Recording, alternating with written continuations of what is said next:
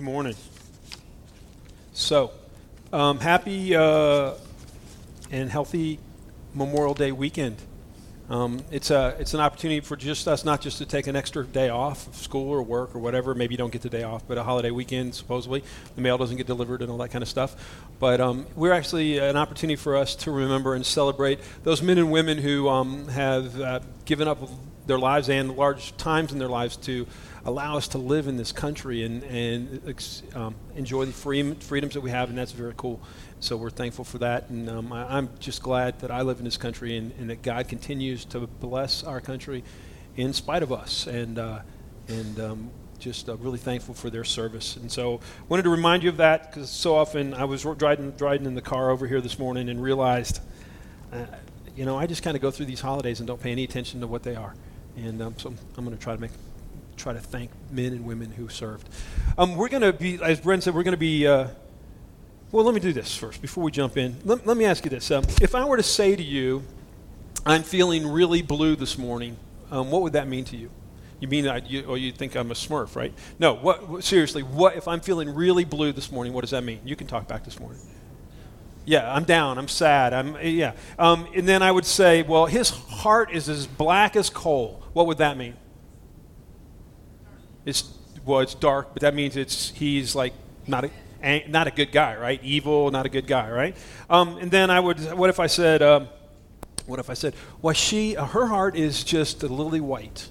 It would mean the complete opposite, right? Where it means he may be evil, she's just really sweet and innocent and pure. If I were to say that, that person is just yellow, what does that mean?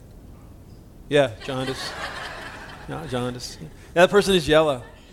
Yeah, it's cowardly. Isn't it funny how we, and who did this, by the way? Who in our society started putting colors with emotions? I mean, if you can Google it, you can find it. Don't do it now. But it's all kind of weird stuff, that you can find out there. But it's funny because we use this lingo all the time. Green, you're green with what? Yeah, you knew that, right? You're green with envy, okay? So when I was a kid, my first remembrance of associating colors with emotion was when my mother told me that I needed to behave myself because and I was only like 5 years old, okay? But my mother told me that I needed to behave myself because my father was seeing red that day. Okay, you know what that means, right? It doesn't mean that he's like seeing red spots or that he's stuck at a traffic light or anything like that. Seeing red, it means that he's angry. Now, I didn't realize that when I was little, and so I can actually, I found this drawing when I was going through some of my old, the stuff that mothers always keep. You got to love moms. They keep everything, right? And my mom kept this picture that I drew, and it was a picture of my dad, and there was a red spot out there, and it was like his eyes were looking at it, and it said, "Dad is seeing red."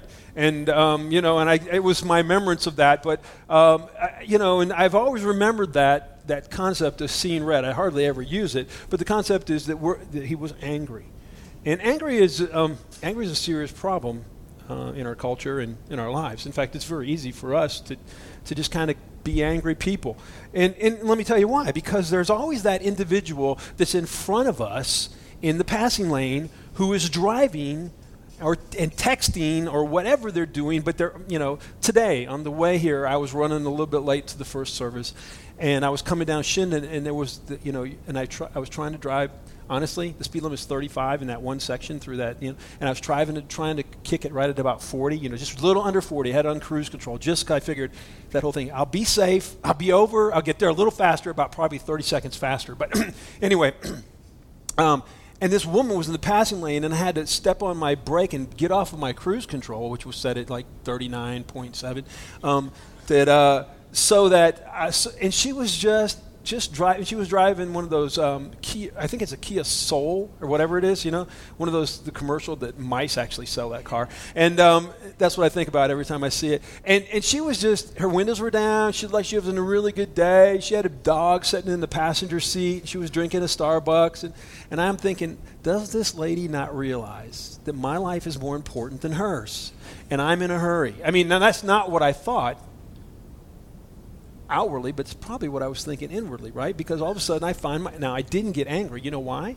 I wasn't going to get angry. I was going to come and talk about anger. I was really tuned into the fact that I wasn't going to get angry. So, but those kind of things happen. Or maybe you've had this experience, which I've had recently, is that you go to the express checkout line at the store, and the person in front of you, and it says 10 items, right? And the person in front of you has 16 items. And you know that because you counted them twice while you were waiting. And when they go through the line, and then they start chit-chatting with the girl behind the counter or the cashier. And they're like their family, they're talking and all this kind of stuff. And you're waiting because you have your 2 items, and you're being right. You're staying within the boundaries that Walmart has set for you. You're in the proper lane. You believe that you should be blessed and this woman should be getting on her way, and maybe she should be thrown out of that line. And you're frustrated because your time is important, and obviously she's not taking that into consideration. You're important, and there probably should be a special line for you at Walmart anyway, or wherever it is that you shop. And so you're in this rush, and then she does this. After it's all checked out, she gets out the checkbook, right? And she starts to write a check, and then she deliberates with the cashier whether or not she wants cash back from this check while you're standing there with your 2 items. Then she writes the check, it's taken, then she tallies her checkbook standing right there in line, all right? And you're just thinking all the time, and so opportunity for anger, okay? Maybe, there's that, your boss doesn't give you the credit that you're due. Or even worse, when your boss takes credit for something that you did, that's extremely frustrating. And if that would happen to me, I would probably be angry. I don't express anger. In fact, for the longest time, I didn't think I was an angry person because I don't yell and shout very often. It's very rarely that you hear me yell and shout and throw things. I don't do that kind of stuff. And I thought that's what angry people did. And I thought, well, I'm not angry. I don't have that issue. It's interesting to me that when I first came to Christ, I was 18 years old, and I had this idea of, and I had this list of things that I knew that were sin in my life, and I needed to put that off and stop doing that. And there were things that I needed to start doing, and so I came to Christ. I repented of my sin. I trusted in Jesus, and it was a real deal, right? And I thought, now if I can just get these 3 or 4 things out of my life, I'll be good. The older you get, and I shared this before, is the older you get, the more you realize that you're not good, okay? The older you get, the more junk you realize you have. And over the last few weeks, months, and also in the preparation for this message, I have come to the conclusion that I'm an angry person.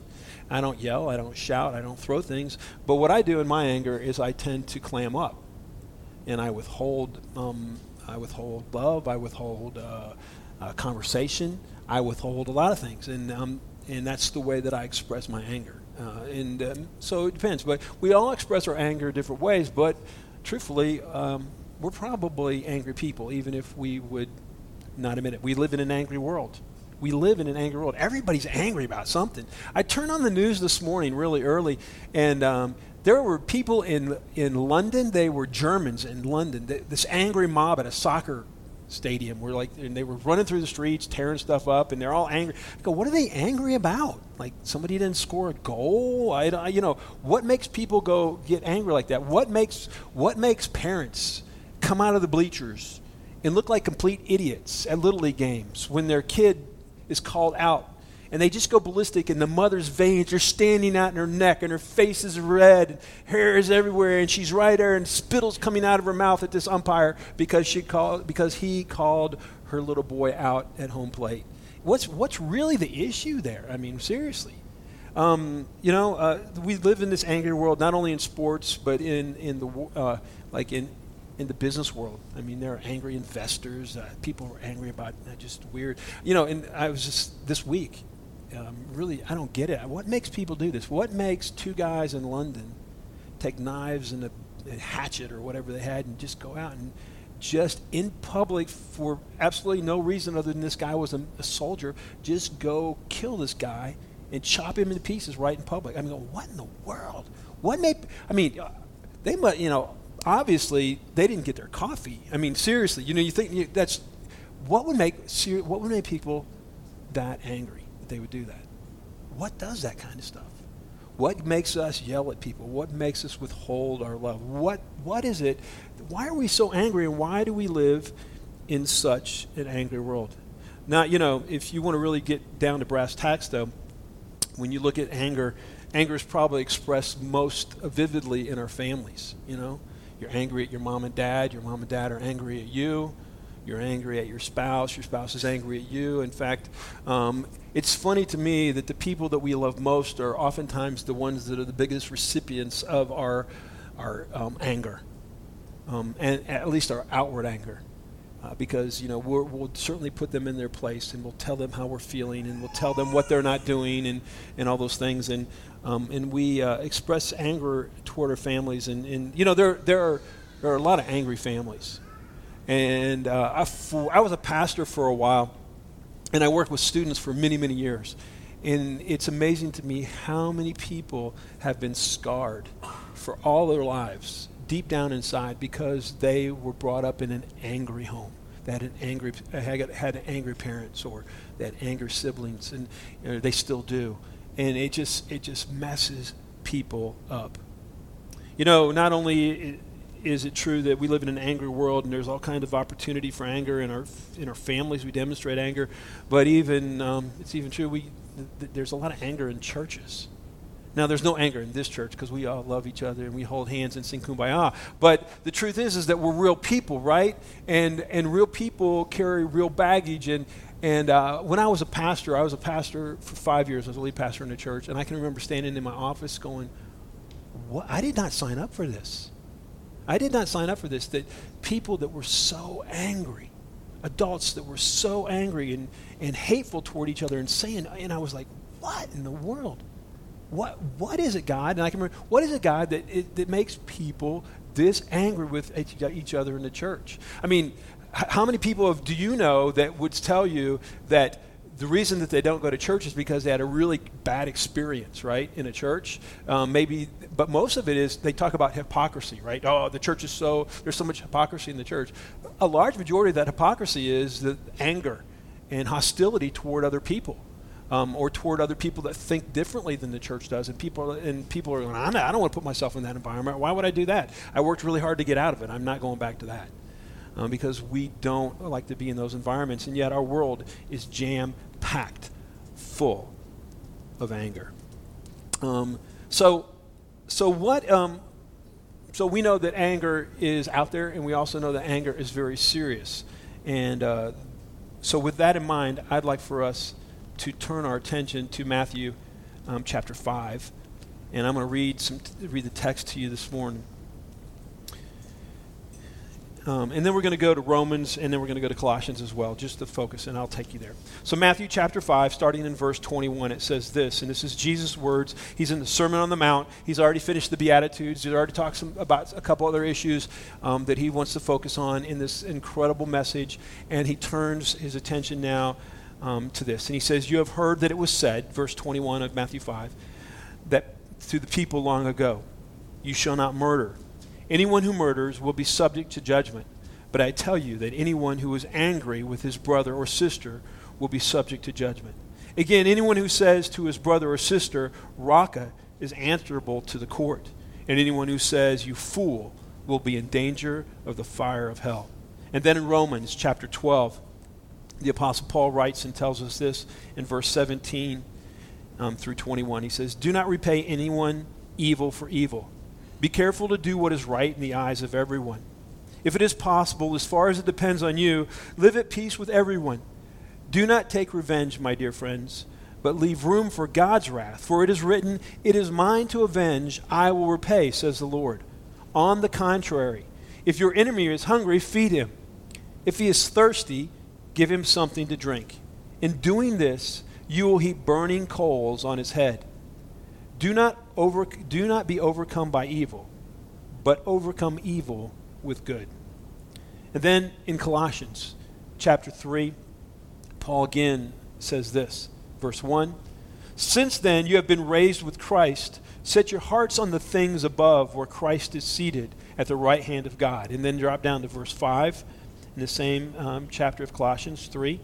Put to death, therefore, whatever belongs to your earthly nature: sexual immorality, impurity, lust, evil desires, and greed, which is idolatry. Because of these, the wrath of God is coming. You used to walk in these ways in the life you once lived.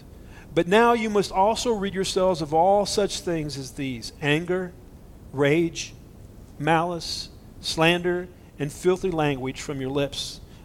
Then verse 12 through 14. Therefore, as God's chosen people, holy and dearly loved, clothe yourselves with compassion, kindness, humility, gentleness, and patience. Bear with one another and forgive one another. If any of you has a grievance against someone, forgive as the Lord forgave you. And over all these virtues, put on love, which binds them all together in perfect unity. We know that anger is serious stuff. The reason we know it's serious stuff is because God tells us so. He tells us straight out. Jesus says that, and we read it, that if you're angry, it's like murder.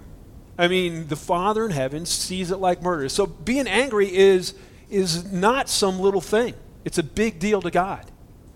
He says, so when we're angry, it's like murder. The Apostle Paul tells us this. He says that, he says, be an angry spirit. We just read it in Colossians. He says an angry spirit is like the spirit of those who are outside the body of Christ. He says they're like people who aren't even believers. If you have an angry spirit, that is a demonstration that you do not belong to Jesus. You have not experienced the redemption and the forgiveness of Christ.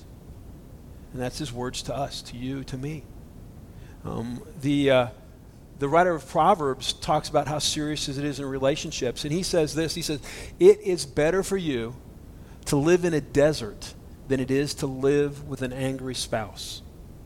It is, and he's not talking about like the desert, like high desert Boise, Idaho. He's talking about like the desert, okay? Like go eat sand, live with scorpions, find your shade under a cacti.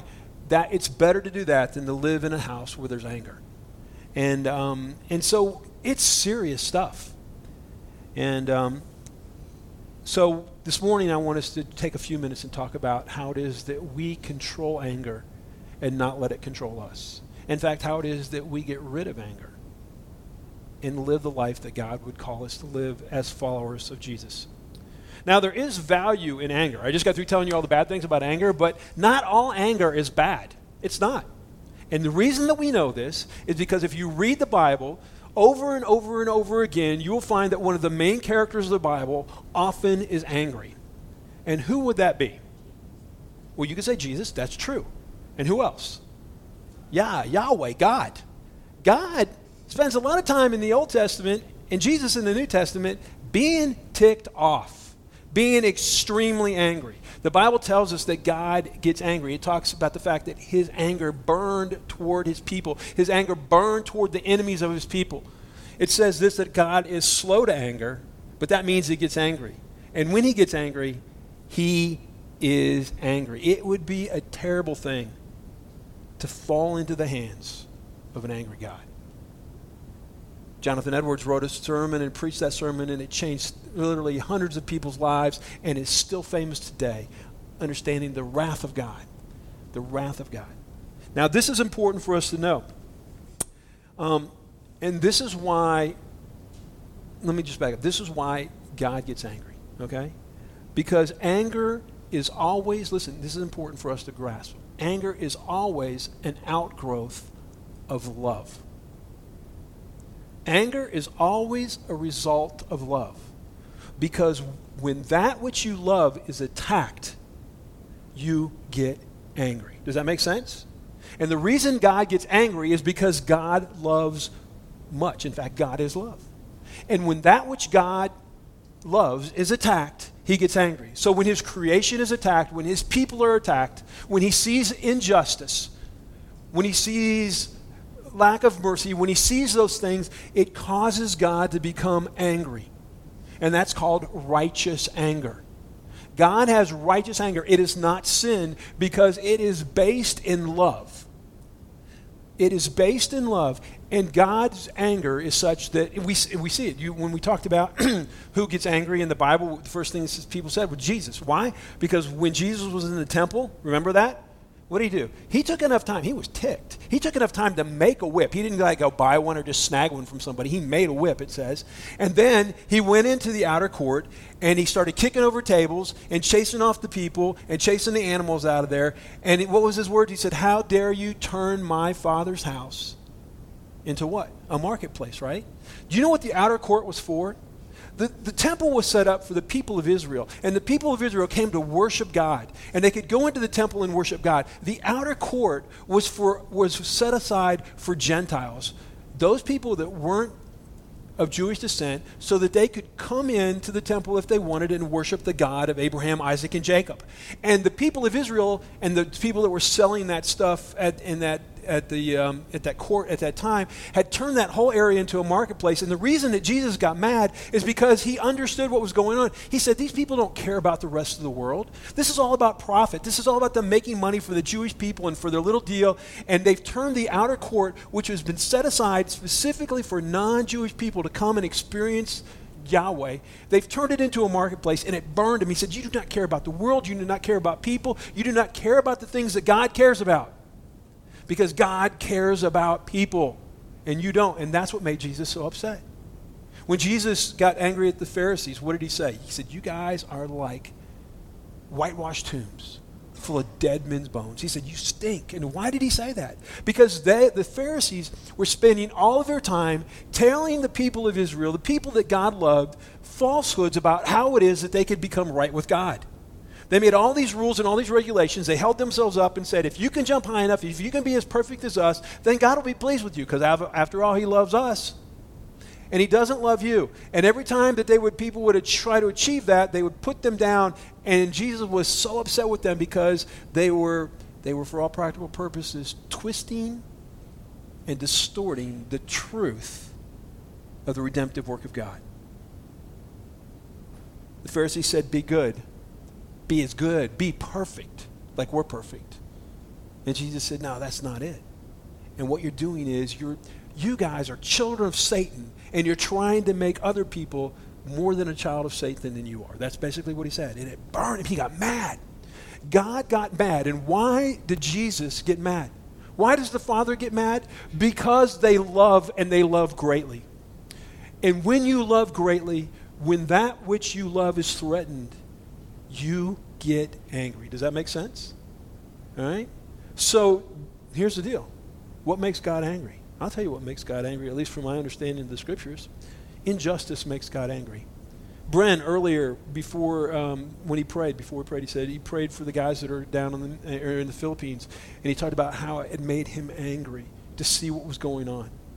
That injustice, that mistreatment of those girls and being driven into sex trade, and that burns God up, and that ought to burn us up too. I tell you what else ought to burn us up is that when we see the name of God and we see God's glory mocked and ridiculed.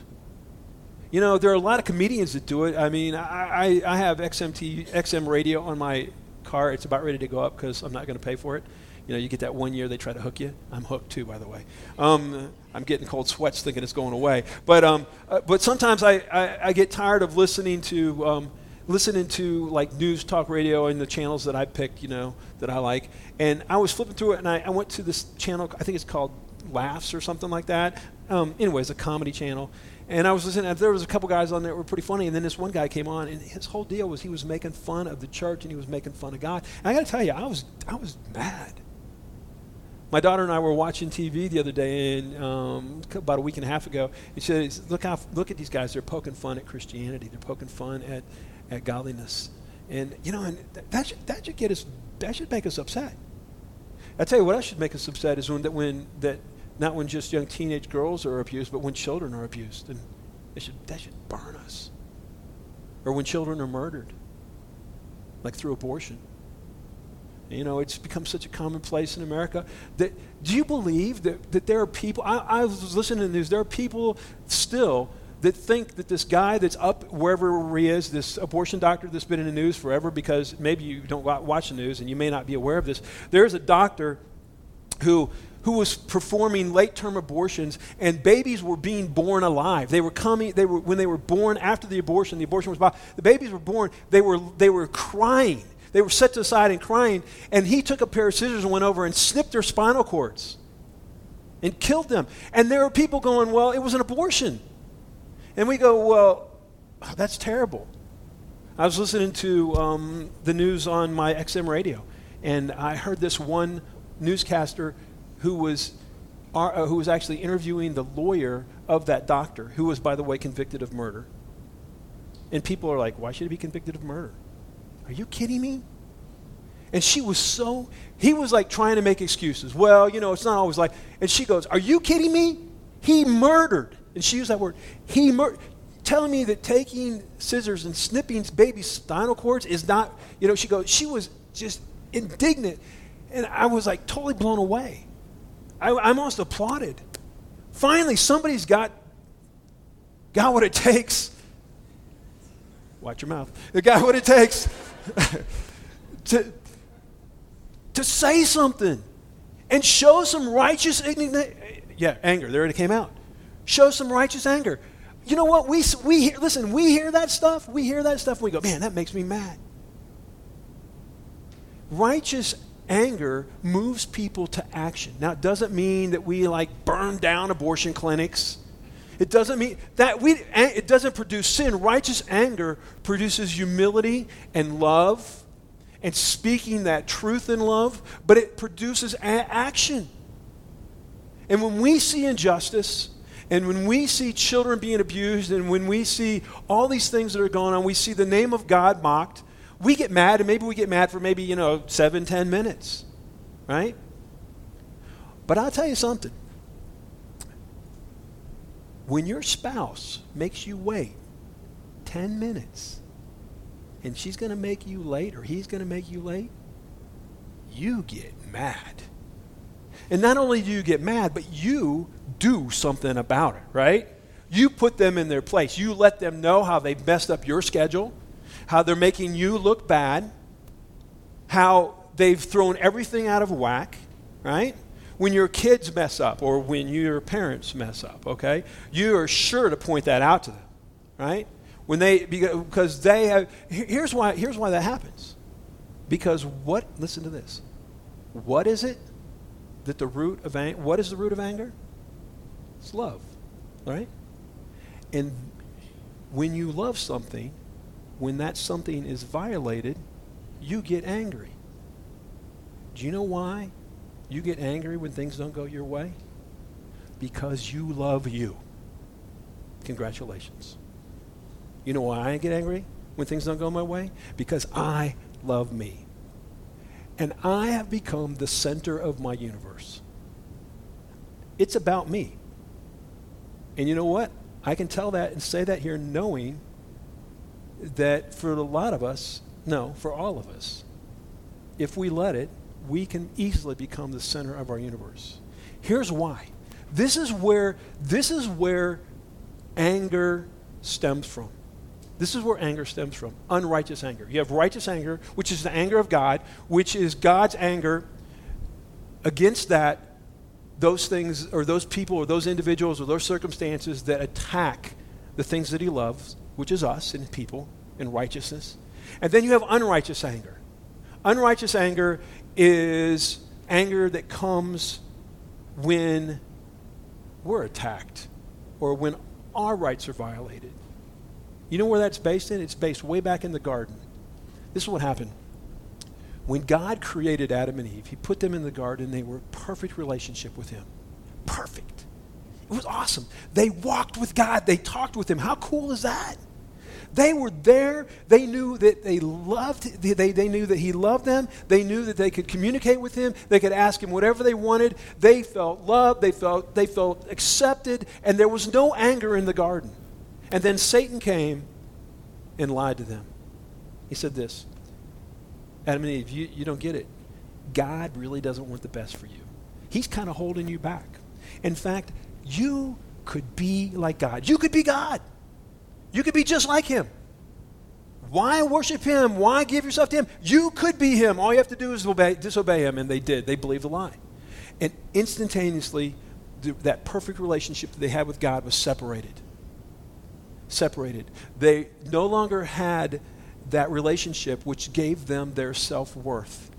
And all of a sudden, there was a big empty void, which all of us have from that time on, inside of our hearts. And that void is an emptiness for understanding who we are, an emptiness in self-worth, an emptiness in identity. And so what we've done since that time, since Adam and Eve, is that we have developed strategies for ourselves to find significance in this life. Am I making sense? Just give me a nod or something. Tell me no. Okay. All right. Because this is important for us to grasp. Once the fall came, we were separated from God, and we have an emptiness. And that emptiness, we tried to fill it up with stuff to make us feel significant. Because the original fall was us wanting to be like God. And since that time, we want to be God. We do. That's why our world's all about us. That's why when you look at people, you go, how can they be so selfish? You know how can they be so selfish? It's all about them. And you know why? Because they've developed a strategy to fill that void in their life that would make them feel good. So we develop all kinds of strategies. We say things like this. We say, I will feel good about myself, and I'll be significant if I'm successful at work, if I'm the number one go-to person, right? So we work really, really hard to be successful at work. And we're really, really angry when someone comes between us and what we're trying to achieve at work. Like a coworker who outshines us, you know, they do something better than us. We don't go, oh, that's beautiful. I'm so proud of them. I'm so glad things went. We go, what the heck? I could have thought of that. Or I did think of that. Or our boss doesn't give us the raise that we deserve, right? We go, what's his deal? Or we try to find a strategy for filling our self-worth through maybe our families, you know? We have kids, and the kids are beautiful, and we're thankful, and after all, we're blessed because, you know, everything's gone our way, and our kids don't seem to have any real issues, and then all of a sudden they start to grow up, and we realize they got issues because they grew up with us. And so then so you're trying to find your self-worth in your family. Remember we talked about that lady that is screaming at the umpire? You know why she's screaming at the umpire? What the deal is? The deal is this. It's not about whether little Johnny is out. Johnny would just quietly go to the dugout. He would. But she's down there, veins popping out of her neck, spittle coming out of her mouth at some guy who's 25 years old and getting paid $7.50 to umpire a game because she has determined that who she is based upon little Johnny's success. And if Johnny's not safe, she's not safe. And if he's not going to become a superstar, and if everything's not perfect for him, her life is not good, and her significance is lacking. Maybe it's the fact that you're going to do really well in school. You're going to perform in school. You're going to become salutatorian. You're going to do whatever it is that you're going to do so you can get this out of it. And things don't go one way, and a professor fails you, or you mess something, and people didn't, whatever it could, and that falls apart. Then your significance is shot. We try to find significance in stuff. I told the first service, when you get when you're renting an apartment, you know, you're just glad it's an apartment and you don't really care. You'll tack stuff on the walls, and you know what I'm talking about, right? I mean, you don't want to destroy the place, but you don't really care because you're not there. Then you buy your own house, right? I remember we got our first house. And we got our first house, and it was like 1,400 square foot, maybe 15, I don't really remember. And it was like, this is our house. And all of a sudden, I cared about my yard. What is up with that? I became one of those guys instantaneously that's out there cutting the yard, caring about the yard. And you guys will all do this, by the way. If you don't, you will. And you begin to care about your yard. And then we got another house. And my wife and I, we moved the furniture into our new house. It was 2,100 square foot and had a pool. We were like in a mansion. And we dropped the couch in the middle of the room. I can remember sitting on the couch with Robin, and she said to me, going, "What are we doing in this big house?" My house is twice that big now. All right? And the question is, what are we doing in that big house? I begin to wonder, because we think I got a nice house, but I see other houses that are like right around the corner from mine. I go, that's a nicer house. And something in my head, in my heart, because of my I messed up, right? All of a sudden I'm thinking, I need a better house. I got a brand new car, and then somebody else is getting another car. And I need a different, and maybe you don't do this with houses and cars, but you do it with something. We're all trying, listen, apart from Christ, and even in Christ, we still continue to find try to find our significance in something else. It's part of our sin nature. And here's the deal. When something comes against us trying to find our significance, and something blocks that, or someone, it results in anger. And it gets really demanding. Our anger gets really demanding, doesn't it? We begin to demand things of our spouse. You need to do this. We demand things of our children. In fact, we want them to be holy, right? Especially when it comes to going, I'm looking around the crowd, and very few of you got little kids. But when your kids get older, you start going, if you have kids at all, but you want your kids to perform, right? You want them to perform. So you, at church anyway, you want them to do the right thing. You want them to look good at church. You don't want them to, mess up at church. And so there's all this stuff. And why do you want them to do that? Because it's a reflection of you. And people might think bad of you, and that will mess up your self-esteem and how you're trying to find your significance. And it's just this vicious circle. We begin to demand things of God too. We say things like this: God, we would never. Let me back up. We would never say it like this, but we make a plan in our minds of what's going to make it significant, and then we go to God. I have a famous statement which is true. I have gone to God numerous times with a perfect blueprint of my life. All right, and said, "Here it is. Make it happen." And God always shreds it up and throws it back at me.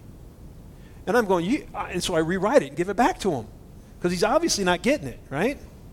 But I go to God and I'm demanding, I go, what is your deal? And we do this. What is your deal, God? How many times I've been asking you for this and you haven't come through? Who do I think I am? Who do I think I am that I can go to God and say, here, this is what I want, give it to me. And if he doesn't give it to me, I get frustrated and angry with him? I want this. He doesn't give it. I want this. What am I even talking to you for? Honestly. Maybe you've never felt that way. I'm just being really honest. What am I even talking to you for, God? You obviously aren't paying attention. You're not coming through for me. Who do I think I am? Better yet, what do I think I am? I'll tell you what I think I am. I think I'm God. I become my God. My little world. I'm trying to fill up my life with stuff in ways that I think will make me significant, with things that will make me feel good about myself.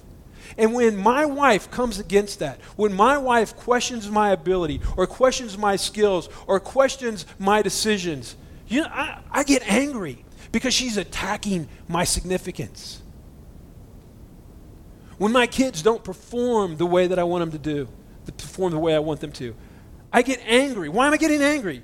I'm getting angry because they are tearing away at what I have become to be focused upon as my significance. And they're not filling my needs. And when that which I love is attacked, I get angry. And in and of myself, I love myself a whole lot. And in and of yourselves, you love yourselves a whole lot too. Because I know that I'm no different. And I wished I was. But I'm no different than any of us.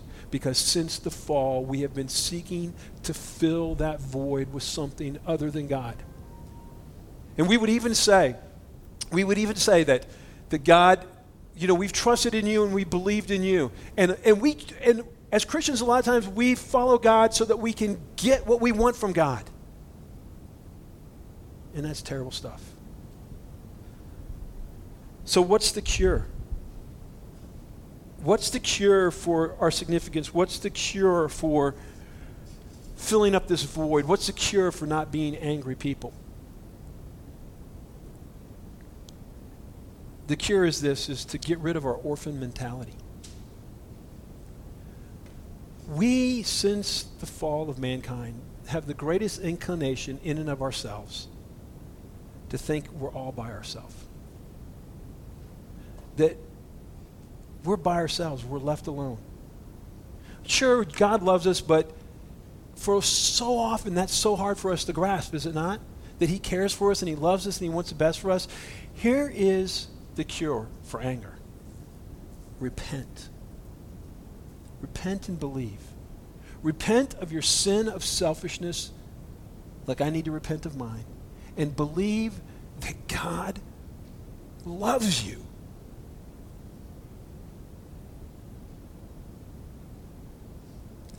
God loves you. Choke up a little bit because I hear myself say that.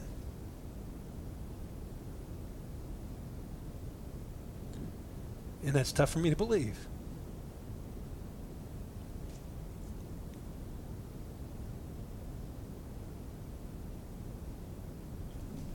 But it's the truth.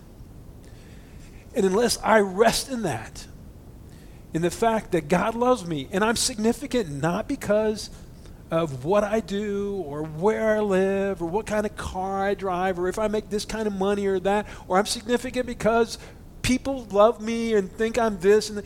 I'm significant not because of that, but because the creator of the universe loves me and loves you. And until we find our significance in that, when people come against our false perceptions and those inclinations and those strategies that we have for trying to make ourselves look good and feel good about ourselves, we will get angry. But when we rest in the fact that we're loved by the Father,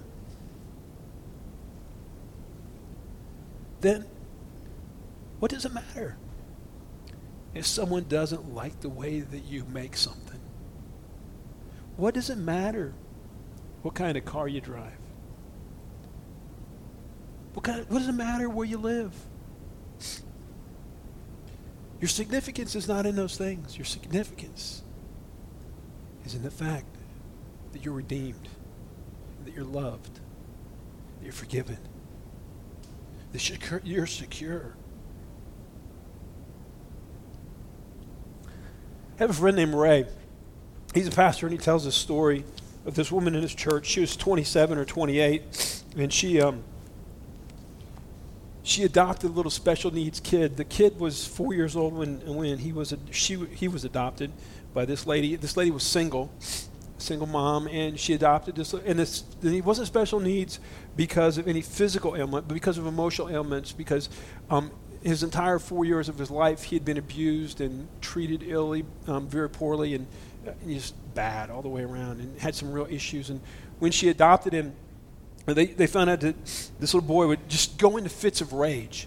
He would start throwing stuff and screaming and ripping his clothes off and hitting himself and clawing himself and throw himself on the floor. He's just like psycho crazy. And the only thing the woman could do was that she would go and she would like lay on the little boy. She would just lay on him and hold him down so he couldn't hurt himself. And he would scream and he would fight, and she would just put all of her pressure and weight on him. She would just hold him down. And the entire time that he was screaming and yelling and she was laying on top of him, she would say, "I want you to know that I love you. That I will never leave you. You are mine. You are safe." She would speak these words to him until he calmed down. And she would continue to speak those words to him until he got it. We're loved. We're forgiven. We belong to God. Our significance is in Him. Wouldn't it be awesome if we realized that and we would give up the anger, that unrighteous anger, and we would begin to experience the anger that we ought to experience, righteous anger, that anger that God feels, when not we as individuals are attacked, but when the holiness and the righteousness of God is attacked, and when justice is attacked. It can be done. Paul tells us that that's who we're supposed to be. That's who we are. We're to put off the old and put on the new. But that only happens when we repent and we believe. Because when we believe, we can let go in love. And that's the truth. And I need that. You need that. And it's ours. Because we've been loved by the Father. We've been forgiven because of Jesus. And the Spirit of God lives in us, empowering us to understand who it is we really are. Don't live as orphans. Live as who you are. Child of the King. Let's pray. God, thanks for your word. And I pray that you would teach us to deal with anger as we ought.